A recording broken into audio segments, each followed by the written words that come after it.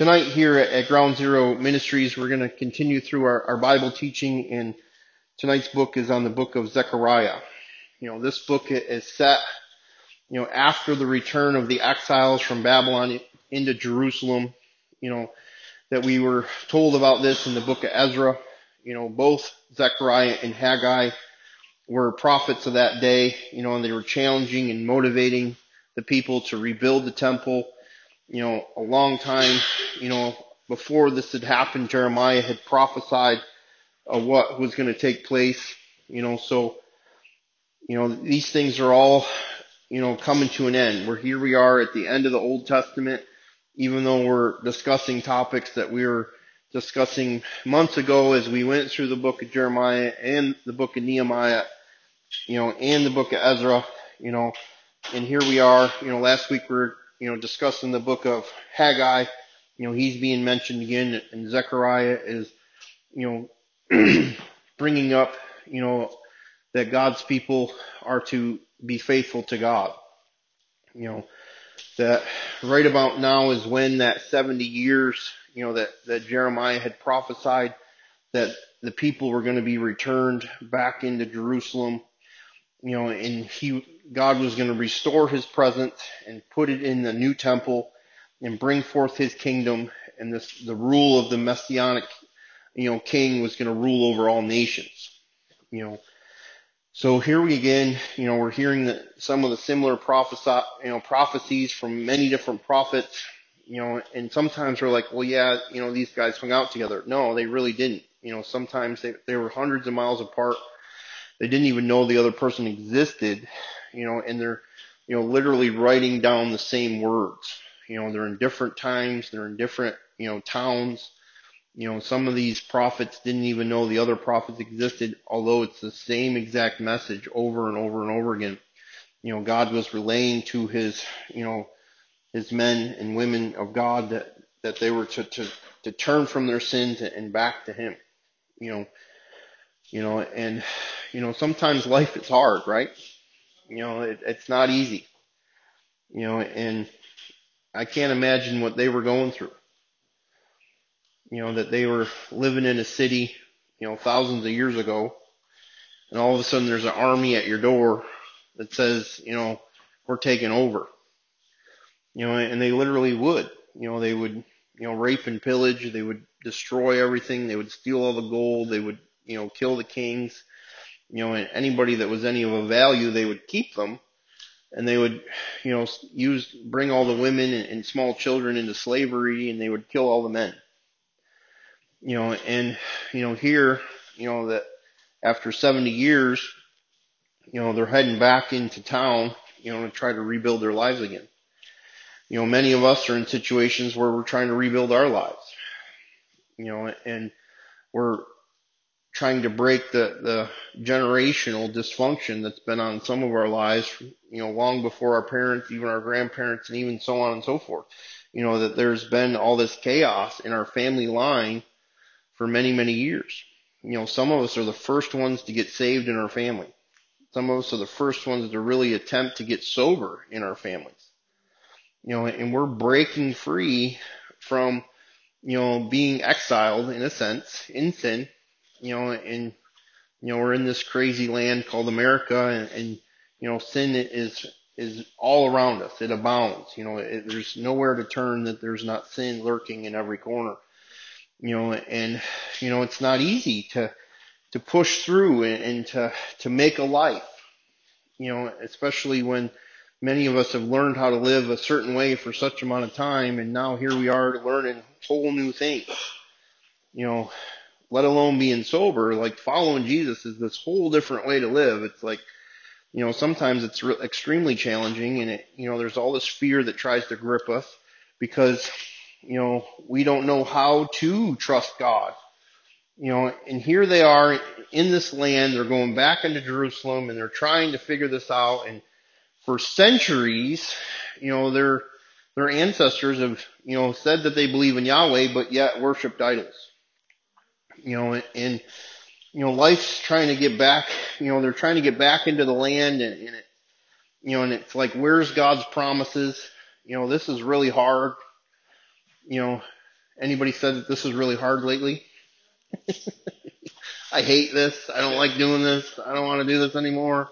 Like, why couldn't Jesus just leave me alone?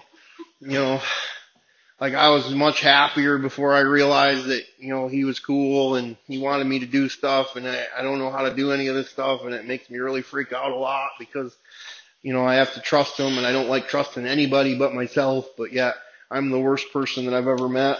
You there's been nobody in my life that's hurt me more than me. I don't know about you guys, but, typically we're the best ones at destroying ourselves.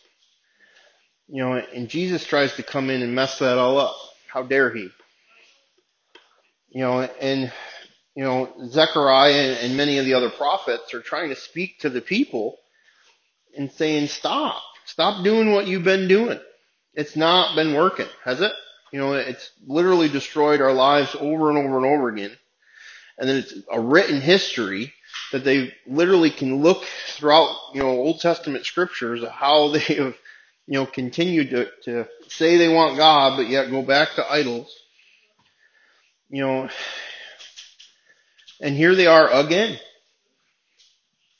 What's the point? Is this all going to work out? And Zechariah is challenging them.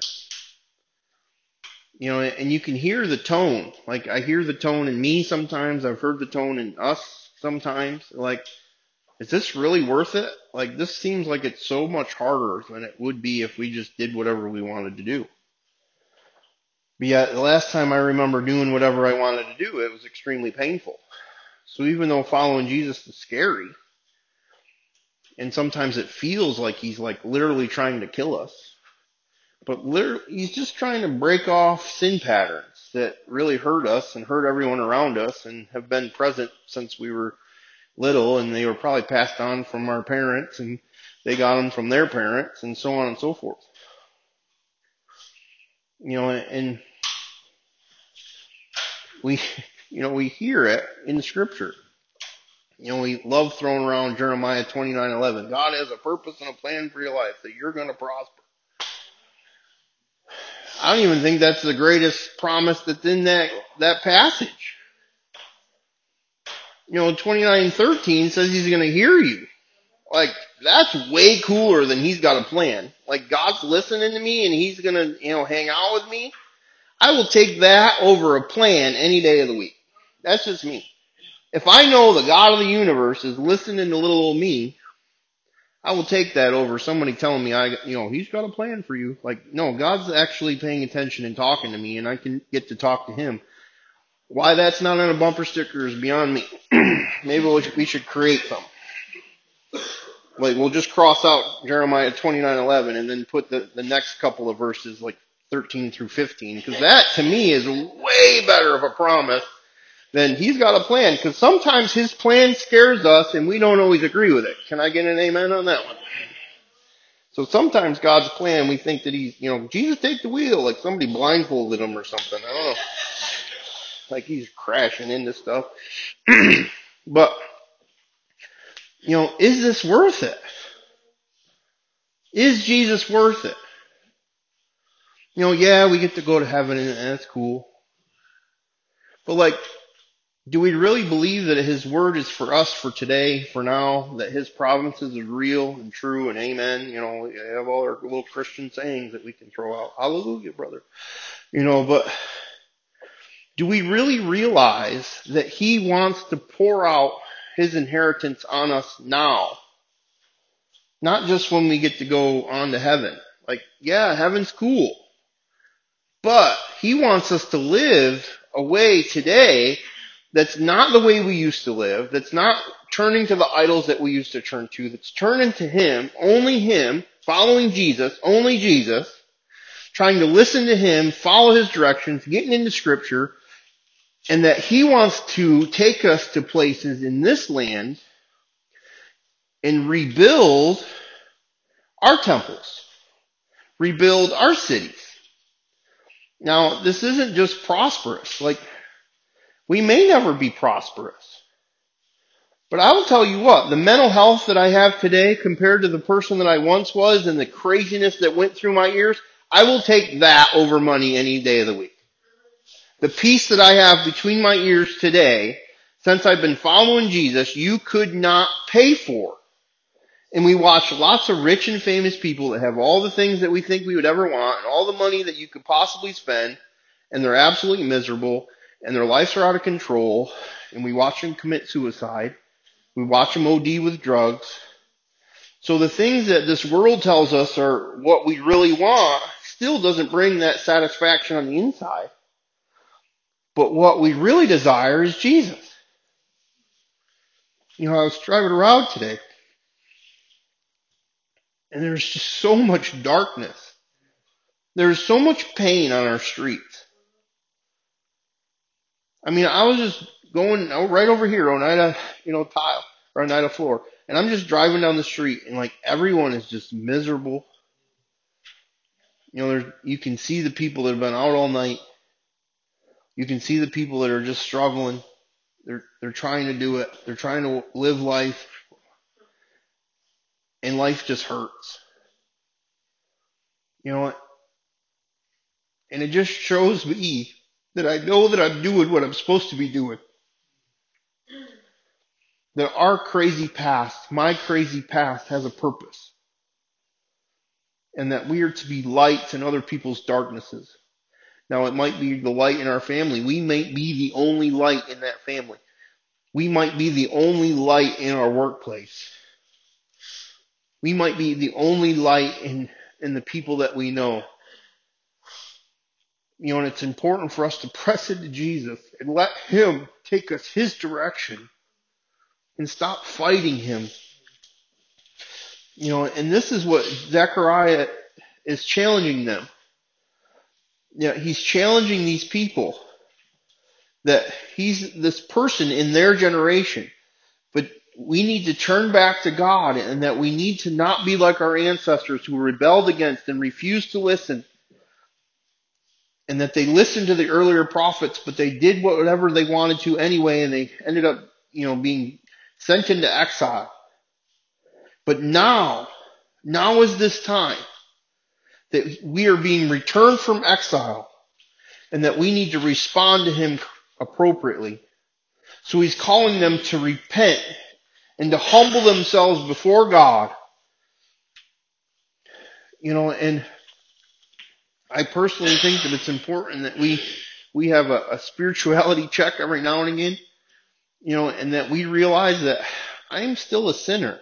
I might got some Jesus, and I am way different than I used to be, but I can do some stuff, I can think some stuff, I can say some stuff that sends me off in the wrong direction real fast. And if I don't catch it as fast as possible, I find myself staying in that mindset of miserable, depressing, angry, bitter, murmur, complaining. And then it's like, no matter what's going on in my day, everything's miserable. Everyone else is miserable, and it's just like, and I think that it's important for us to catch ourselves as fast as possible and say, you know what, Jesus, me and you need to hang out a little more. I've been wandering. And we humble ourselves before Him and say, Lord, I need you. I've been wandering away. I've been looking at things. I've been doing things. I just haven't had time for you. I haven't prayed. I haven't been in my word. I haven't, whatever it is, there's lots of times the enemy tries to get in there and say, well, you're not saved. Look at you. You're not, because we have this idea of this religious, perfect Christian that never struggles. Let me just be clear. We're going to struggle.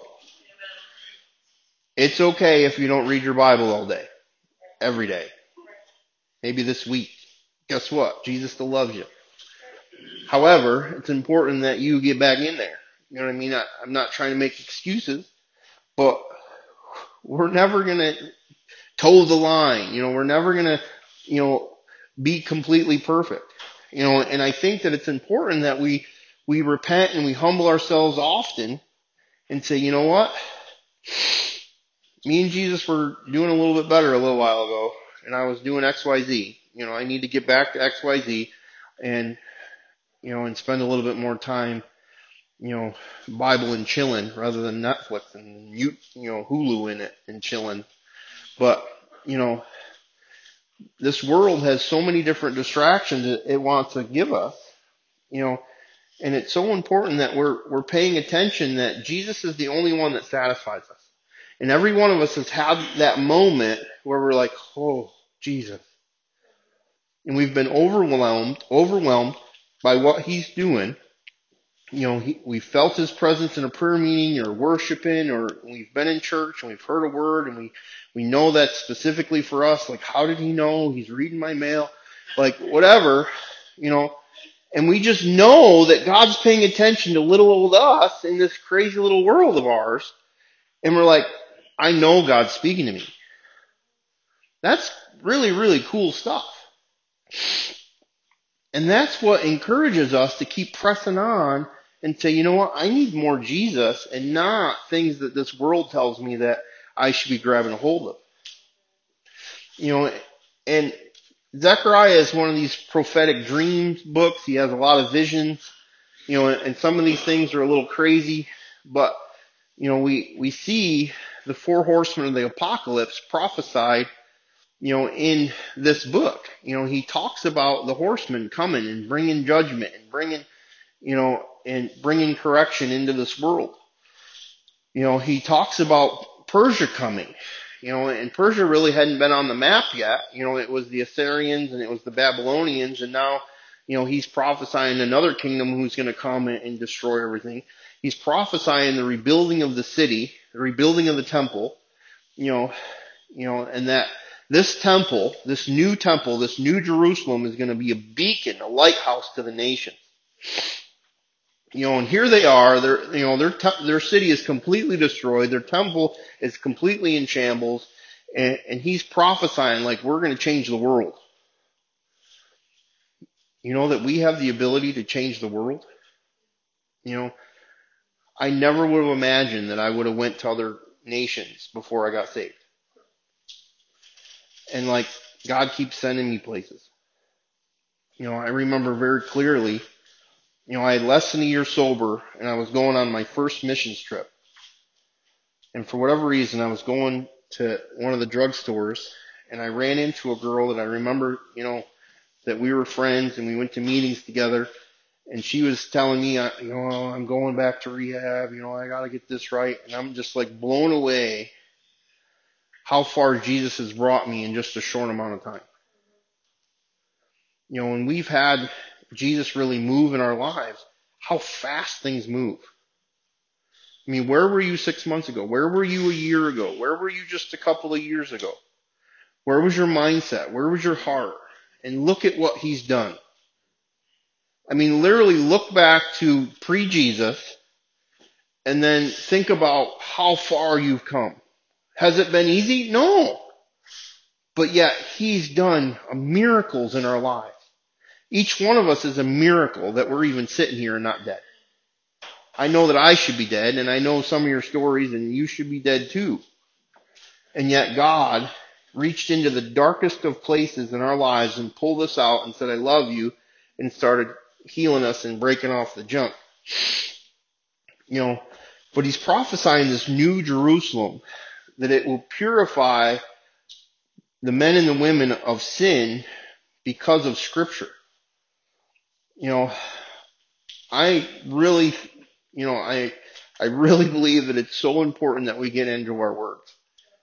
That we spend time listening to it, reading it, whatever you gotta do, get it in you. I do not like to read. I know some of you do not like to read. I did not read in high school. Like, I was a reader, but I did not read. Like, here's a book in English class. Yep, I'm gonna sit next to the smart kid and cheat. Do a book report. Yeah, not doing that. You should read this textbook. Yeah, that's not happening. And because that we're pretty smart people, we got through life, school, with putting very minimal effort forward. And the fact that, I've passed high school and I have an associate degree in college, and I didn't read anything. I'm not even kidding. And it's like Jesus like comes along and says, "Here, read this." And I'm like, they got a movie to that thing? I'm not really like a reader. I don't like do that. I ain't got time for that. But all of a sudden, I was challenged to read a page a day. And all of a sudden I was reading a page a day and I'm like, nothing's happening. What's the big deal about this book? But all of a sudden I started realizing that what I thought was in there wasn't in there. I thought it was like 100 million rules that I was supposed to obey.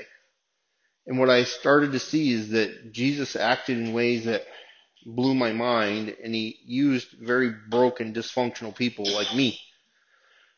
And I just kept flipping the page, and the next thing you know, it went from a page to a chapter. And then I'm like, what's going on? And then I would read more and read more. And all of a sudden, I have this aha moment where the Holy Spirit jumps off the page and he helps me see things. And I'm like, what is going on with this book? Like, this is some freaky book stuff. Like, I ain't been much of a reader, but I don't think like books do this. And I'm trying to figure it out. I'm trying to believe. I'm trying to kind of follow Jesus. But if it's left up to me and my opinion and the way I feel, I'm screwed. And I have to align my emotions and my thoughts to that book, because that book begins to clear things up real quick.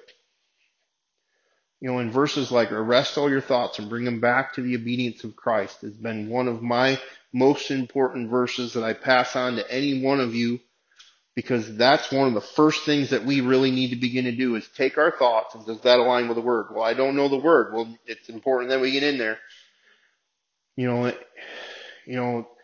Resist the enemy and submit to God, and the enemy will flee. Where before we didn't even realize that we could resist him. We just thought it and we did it. And then we realized that we got Jesus. He's like our big bad brother. He wants to kick butt, and he's like telling us we ain't got to, fall for the devil's tricks anymore. Like, I didn't even know it was a trick. I just did stuff. And then we start reading the Word, and all of a sudden the enemy starts attacking us in our mind more and more and more. Why, if this book was not important, would we have so much difficulty paying attention when we're reading this book? And then the more we pay attention, we realize, like, shut up. You're full of it. Get out of here. And we realize how tiny the enemy really is, that he just whispers lies. And the more we get to know the truth, the more we get to know Scripture, this revival in our temple begins to take place, because it's not because what the preacher man said, or it's not because something I heard at church, and it's not because, somebody, said something. It's not because of a bumper sticker. It's not this. It's not that. It's that I now have this personal relationship with Jesus, and he's speaking to me. And it's so important, because when the enemy tries to come in and be like, no, no, no. The Bible says and Jesus says this, so you can take a hike. And we tell the enemy to get behind us. But if we're not following Jesus, so here I am, I'm talking to the devil, and I realize that he's a liar, and I'm like, get behind me, and I turn around. But if I'm not following Jesus, the enemy stays right there next to me. He's still whispering. He might be behind me. Oh, I'm behind you. But I'm still whispering. I gotta follow Jesus and leave him in the dust. Following Jesus is different than just going to church. And it's so important that we're learning to follow Christ through Scripture, because it purifies us from the inside out. And he's prophesying this stuff. And today we're so blessed. I mean, I don't even know how many Bibles I have in my house. I don't know. There's dozens. And there's literally Christians in this world that will die for a page of that book. And that they get a page, or they get a Bible in a town, and they'll rip it up. They'll give a page to you and a page to you, or a chapter to you. And then when you're done reading it, you share it with me, so that everybody gets the opportunity to read it. And I have more dust on some of my Bibles. I could build some of the huts they live in. And I'm not even joking. We take for granted something that we have very, easy access to. But that Bible has changed the way that I think and the way that I live, and I really encourage each and every one of us to spend as much time as we can in there without being too religious in trying to thump other people with it. But anyway, Zechariah has another, vision, and he sees Joshua, who is the high priest of that day, and he's symbolically wearing dirty clothes. And he's wandering around the city, and it's representing the sin of the people. And he's telling them to take off those clothes, and here's some new clothes. And this is God's grace and forgiveness upon the people. Pre-Jesus, we had to earn everything. And even now, religion tells us that I got to behave and don't do that and start doing this and I got to have perfect attendance and better put my bucket in the alms and my dollar in the alms and there's all this performance stuff when it's really just this relationship with Jesus that he begins to change us in such ways that blows our mind that it's really this simple. We complicate it, and other people telling us how we're supposed to do it complicates it as well. And he sees this angel that comes and talks to Joshua and says that if you're faithful to God, that I will lead you and this people, and that you will become a symbol of the future messianic king. Do you realize that we are a symbol of the Messiah to this broken world? Some of you are the only Jesus that any of those people will see, because getting them into church probably ain't happening anytime soon. But how we live and the way we act and what we say and how we're compassionate and how we serve and how we help and how we don't complain and how we do this and don't do that. Not because we're following rules, because of this internal change that Jesus has made in us, that they wonder how we walk through life the way we do. Like, wow, you're really kind of in a good mood most of the time. Like, yeah. Well, this and that, blah, blah, blah, complain, worry. And no, I've just learned that as I pray and trust God that he gets me through stuff. And people don't understand that at all. And as we share little bits and pieces of our testimony with people, they start to see you're as normal as I think a Christian could be, but still you say some weird stuff. And then the next time that they go through a crisis, who are they turning to? Like, hey, can I go to church with you? Hey, can we get together for coffee? Hey, can you say a prayer for me or send me some good vibes? What good vibe? What is that? I don't even know what a good vibe is. Here you go. I will pray for you. I don't know how to vibe. I haven't gotten that lesson yet. Any vibing I'm doing, I'm sure that it's probably not good. But anyway, I know how to pray, and I can, and I will. And I try not to make it a big deal, but anytime someone asks me in person that you could send me some good vibes, I'm like, this is not the moment. This is not the moment. All right, okay, yes, I will pray.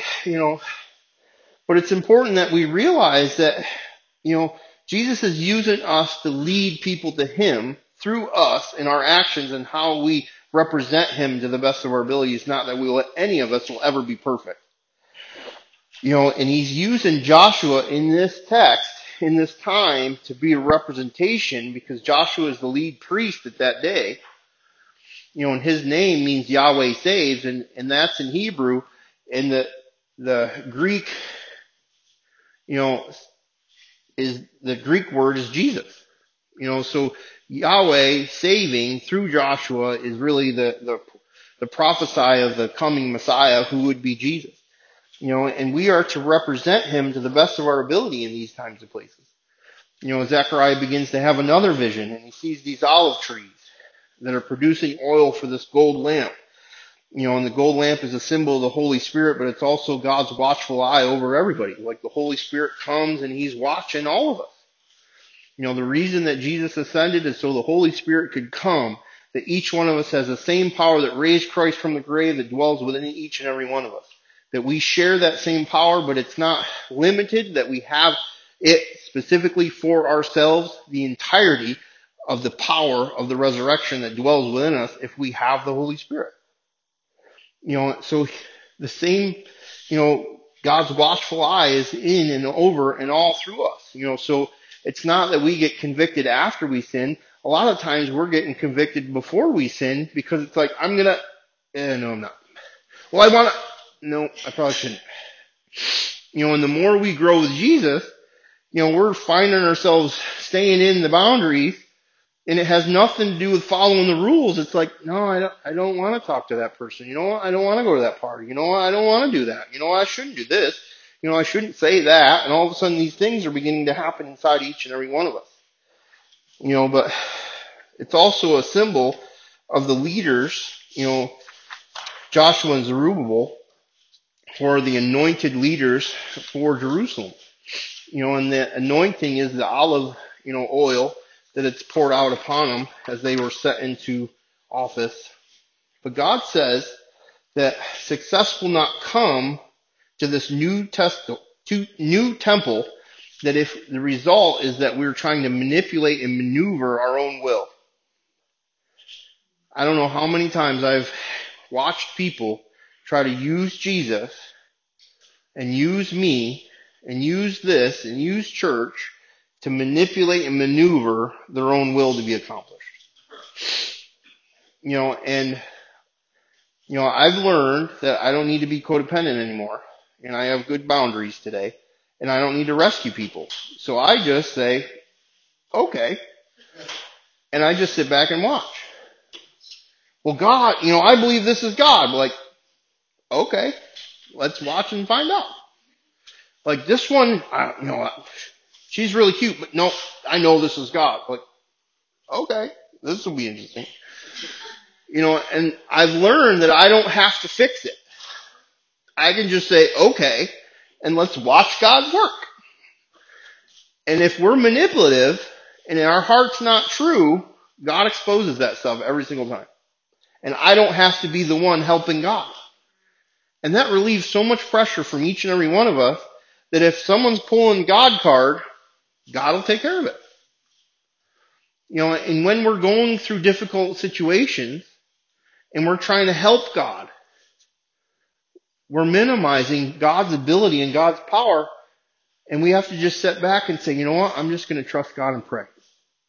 And when we trust God and pray, He is so much more powerful because we stop getting ourselves in there trying to help Him. I don't know about you, but the last time I tried to help God, it didn't end up real well for me. Just saying. And when I just step back and pray and trust and grab a hold of Him to the best of my ability and I, follow Him around and get dragged, and sometimes I'm like, well, let me help. And I'm like, no, that's a bad idea. And when we stay in His will to the best of our ability, we watch how He does things that we could not possibly have done. And then we know it was God. And it's so important that we realize that the more that we pray and we're not trying to manipulate, control, that we're really powerless and we stop trying to manage our situations, that we realize that God is big enough to take care of our little situations and our lives. And it's so important that we are trusting in Him because God wants to pour out His Spirit upon us, but we have to learn to be dependent upon Him. Many of us like Him, but depending on Him is a whole nother story. I got trust issues, bro. Like, yeah, we all do. We all have a lot of trust issues. It kind of goes back into our childhood and be like, come here and I won't hit you. I'm like, okay. First trust issue. Getting smacked as a kid. But in all honesty, we've been hurt by some of the people that are closest to us. They wouldn't be able to hurt us so bad if they weren't close. But we're learning to trust God in spite of what our past looked like and in spite of what other people have done to us. Zechariah closes out these visions that he's having with God with this final vision saying that Joshua, this high priest, is going to get crowned. And he will present as the future Messiah, and he will be a priest of God's kingdom. And Zechariah also begins to say that this vision will be fulfilled only if this current generation is faithful to God. It's so important that we realize that God is not obligated to do certain things for us. If we're going to be disobedient, if we're going to run from Him, if we're going to try to manipulate Him, if we're going to try to, do it our own way, and then we pull out the God card, God's like, I've asked you to do this. I've asked you to not do that. And we all have those things right now in our lives where we're still trying to do it our way and not listening. And it's important that we realize the more we're faithful to Him and the more we're submitted to Him and the more that we're stopping, our own personal rebellion is the more we're watching how He's going to move in our lives. But if we don't, God's going to sit there and say, well, I'm waiting on you. And He's asking the people to obey. Obey the covenant that you've made. Each and every one of us, when we accepted Jesus, we made a covenant. And I didn't understand that in the beginning. Like, say this little sinner's prayer and you're going to heaven. Like, that's not even a thing. That Jesus says, deny yourself and follow me. And when we think that we said a little prayer and we're going to go to heaven and He asks us to do difficult things, we're like, no, I don't have to. I'm already in. But that's not scriptural. And when we get into our word, we realize that it's so important that we follow Him and that what He says actually matches things that we've read. It becomes so much easier to do those things and follow Him. It's interesting though that this coming blessing is contradicted by God's people being faithful. And I will also say that God's blessing comes with responsibility. I never have seen that way until recently. As I've prayed for things and I watch other people pray for things and they get the answer to that prayer and then there's work involved. Like, thanks, Jesus. Oh, wait, I hate this, Jesus. Some of the blessings that we desire come with a lot of discipline. And come with work to maintain those things. So often we're like, we think we're winning the lottery and we can just blow money however we want. But that's not how it works. That the more faithful that we are, we position ourselves for blessing. The more disciplined we are, the more we're able to, grab a hold of that blessing and keep it. I do believe that God can bless out of anywhere. Not every one of His blessings comes with this type of, idea or, that I have to be disciplined to maintain it. But I've watched so many times that people pray for blessings and get blessing, but because the discipline isn't there, the blessing just goes through their fingers. So it's important that we realize that sometimes with the things that we're praying for are going to come with a lot of work attached to it. And I see that in this text is that He is telling them that this blessing is coming if you're faithful. And there's areas in our lives that we really need to be faithful and we need to resist and we need to let go of and we need to change. And you know what? We're not surprising Jesus. We need to just get a hold of Him and say, you know what? I'm ready. I'm done doing it my way. It's not been working. I know I already told you that once or 3 times. I already said that it was over and I was going to do it your way now. But now I'm really serious. I'm ready to do it your way. And it's important that we do it. Because honestly, I think sometimes God's just waiting on us. We're praying and praying and praying and praying, and it's like God's like, do this or don't do that. And we're praying and we're praying and we're praying and we're praying, and God says, do this or don't do that. And we're praying and we're praying and we're praying and we're wondering where our breakthrough's coming. And He says, do this and don't do that. And we're praying and we're praying and we're praying and we're wondering where God is, and He says, do this and don't do that.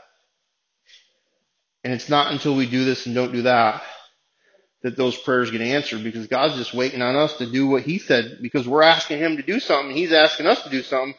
And sometimes it's if, then, but. If you do, then I will, but if you don't, I won't. And it's so important that we have this mindset that sometimes when we're praying, God's like, yeah, let's do this. But, let's do this. And so often we want God to do all the work, and we just sit back and enjoy the show. But the conclusion of these dreams is this challenge from Zechariah. He reminds the people how God's people had rejected him, and which led them into exile. And he challenges them that you will see this messianic kingdom come only if you pursue justice and remain faithful to the land and produce peace. So often that we don't want to do our part, and we think that it's unfair, or we have another excuse, and we'll do it later, and we go around and around. And I think sometimes God's just like, I got all the time in the world. And we really don't. And he does. He's outside of time. Time does not affect him at all. Time affects us a lot.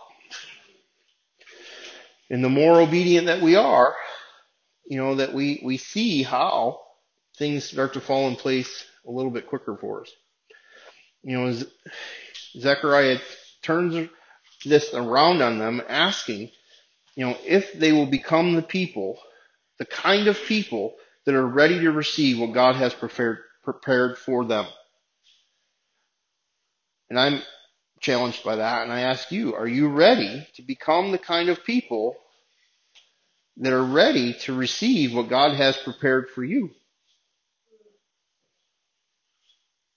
This is a challenge. It's a challenge to me. It's a challenge to us. That are we ready to step up our game a little bit and say, you know what? I'm tired of making this excuse. You know what? I've heard him tell me that I need to do this enough that I'm actually going to do it. Will we become the people that are ready to receive what God has for us? It was a preacher. It's not biblical, but I remember hearing it that, God has this book of ours, and each chapter is a chapter of our life. And then when we get to heaven, he hands us the book and we get to read our life, in and out of him. And then we get to that, and then we get to the end of our book, and there's all these blank chapters. Well, like, God, why are all these blank pages? Well, if you were obedient, those are all the pages of your blessing. Now, this isn't biblical. This is just a preacher trying to manipulate us, and I'm trying to manipulate you. Just so you know. I'm just being clear. This isn't how it all works, but yet it plants a seed that if I would be faithful and obedient to him, what could he potentially do? God can do anything. The fact that we're saved is the miracle. I know some of you. The fact that you're saved is a bigger miracle than the fact that I'm saved. Just saying. Are we ready for what God has prepared for us? And I challenge you guys. And I challenge myself. Let's press in. Let's chase Jesus. Let's follow him to the best of our abilities. And watch how he does miracles in our families. Watch how he uses us broken people to change situations, to become, people in specific places throughout this city that have influence. I still am overwhelmed sometimes when certain people begin to talk to me and I'm like, they don't really realize that I used to be a crackhead going in and out of jail. They look at me as a pastor, and that blows my mind. Like, this is Pastor Tom. Like, you're right, I am. Like, I'm still just me. Can I just be honest? I'm still just me. But now I have this reputation that says, this is Tom, he's a man of God. And there's judges in this city. It's like, hi, Tom. And I'm like, he knows my name. And it's not because he locked me up. Go, Tom. Like, we have influence. When we follow Jesus, he strategically puts us in positions and situations where we begin to influence people. I remember just a few months ago when the Bargain Grocer was doing their grand opening. Now, I'm just another person in the midst of that room. But there's senators and governors and mayors in this room that I got invited to. Now, I'm there in my sweatpants just because that's how I roll. But I'm in the room with people with influence. And I'm like, that's kind of cool. God's doing something. The fact that 10 years ago I wouldn't have been invited to that room, but yet today, because I'm a pastor, I got invited to a room full of people that are cool and are accomplished and represent stuff that I don't know what they do. But yet, it's kind of interesting that he took someone like me that was in the gutter and started to put me in position of influence. And some of you are in position of influence in different places. And God is strategically putting us in specific places so that we can represent Him to the best of our ability and shine a light into darkness. And he's prophesying, Zechariah is prophesying that this humble Messiah, he will ride a donkey into Jerusalem, and he will become the king of all nations. But next he describes him as a shepherd whose flock reject him, and because he's rejected by his own people, that God will hand him over to those people, and those people will choose corrupt shepherds. Now this is hundreds of years before Jesus came along. And he's describing Jesus to a T. Now, did Jesus be like, oh, look at this scripture, I better ride into town on a donkey so I fulfill this one? No, it's just how it rolled. Did he know exactly what was going to happen? Well, he's Jesus, so he's cheating. But, the fact of the matter, he didn't go out and be like, I'm going to fulfill this prophecy, but not this one. He just was who he was. And these men of God were beginning to see in the Spirit what the Messiah was going to do. And he humbled himself and was willing to be rejected by people, and he laid his life down that no one could take it from him. And he proposes this question, will Israel be in ruins forever? And he says, no. God's justice will come, that he will defeat injustice. And God's going to pour out his presence among his people so that they can repent and grieve over their sins, and they will have a river of living water, and a liver that didn't die, and a river of living water that pours out into God's people when they're faithful, and this will bring healing to all the people, but not only when they stop rebelling and become obedient. He's seeing the Holy Spirit. He's seeing the presence of God getting poured out on the people. He's seeing this regenerated life that begins to pour out into other people's lives. He's seeing that healing is going to begin to take place, and he's going to use God's people to do it. Only when we're faithful and obedient. Now, this doesn't just mean I've accepted Jesus. It means that I've accepted Jesus and I'm ready to take on what he's asking me to do. And that means be faithful to him. When we read it in Scripture, it's like, now go and don't sin no more. I haven't judged you, now go and sin no more. And we have to realize that we don't want cheap grace that I can just keep doing whatever I want to do. Oh, God will forgive me. Oh, God will forgive me. Oh, God will forgive me. I want to be obedient because I want to see him open doors that no man can open. I want to see him do stuff that says, wow, that was God, to people who don't even believe in God. I don't know, but your God does cool stuff. Because we see that in Scripture too. That kings of the nations that worshipped idols would watch how God's men and women did cool stuff, and that they were like, but your God is the one true God. Now they're worshiping other stuff, but they're proclaiming that the God that we believe in is so far beyond what other people believe in. I'm watching how God's moving in specific territories, uprooting witchcraft, uprooting different types of idol worship, uprooting New Age, uprooting this, uprooting that. In the spiritual realms, I'm watching how different people, men and women, are getting saved out of other religions and saying this Jesus stuff is way more powerful. And it's amazing to see how God represents himself way better than we can. That we just need to be faithful and obedient. That we must look above our chaos and see God in the midst of our situations. Because if we keep focusing on what we're going through,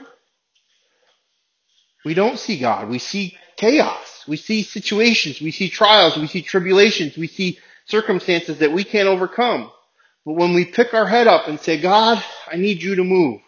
I need you to move in my family. I need you to move in family court. I need you to move in my mom. I need you to move in my brothers and sisters. I need you to move in my kids. I need you to move in my finances. That we get our eyes on God and not our situations. All of a sudden God is like, yes, we can do this. But as long as I'm focusing on my situation, I'm trying to figure out how to fix it, I never have the right moves. I just create more problems. And then other people get mad at me because I'm trying to get them to do what I think is best. It doesn't really work out, does it? But when I sit back and say, God, I gotta trust you. And this is where the I trust you, Jesus prayer came from. It's because I know that's the right answer, but everything inside of me doesn't believe that. And everything inside of me is freaking out on the inside. And I'm like, I'm gonna trust you. I gotta trust you. I trust you. I trust you. I trust you, Jesus. I trust you, Jesus. I trust you, Jesus. And there's usually tears just flowing out of my face like living water, because I'm proclaiming that I trust him, and everything inside of me is like, run away.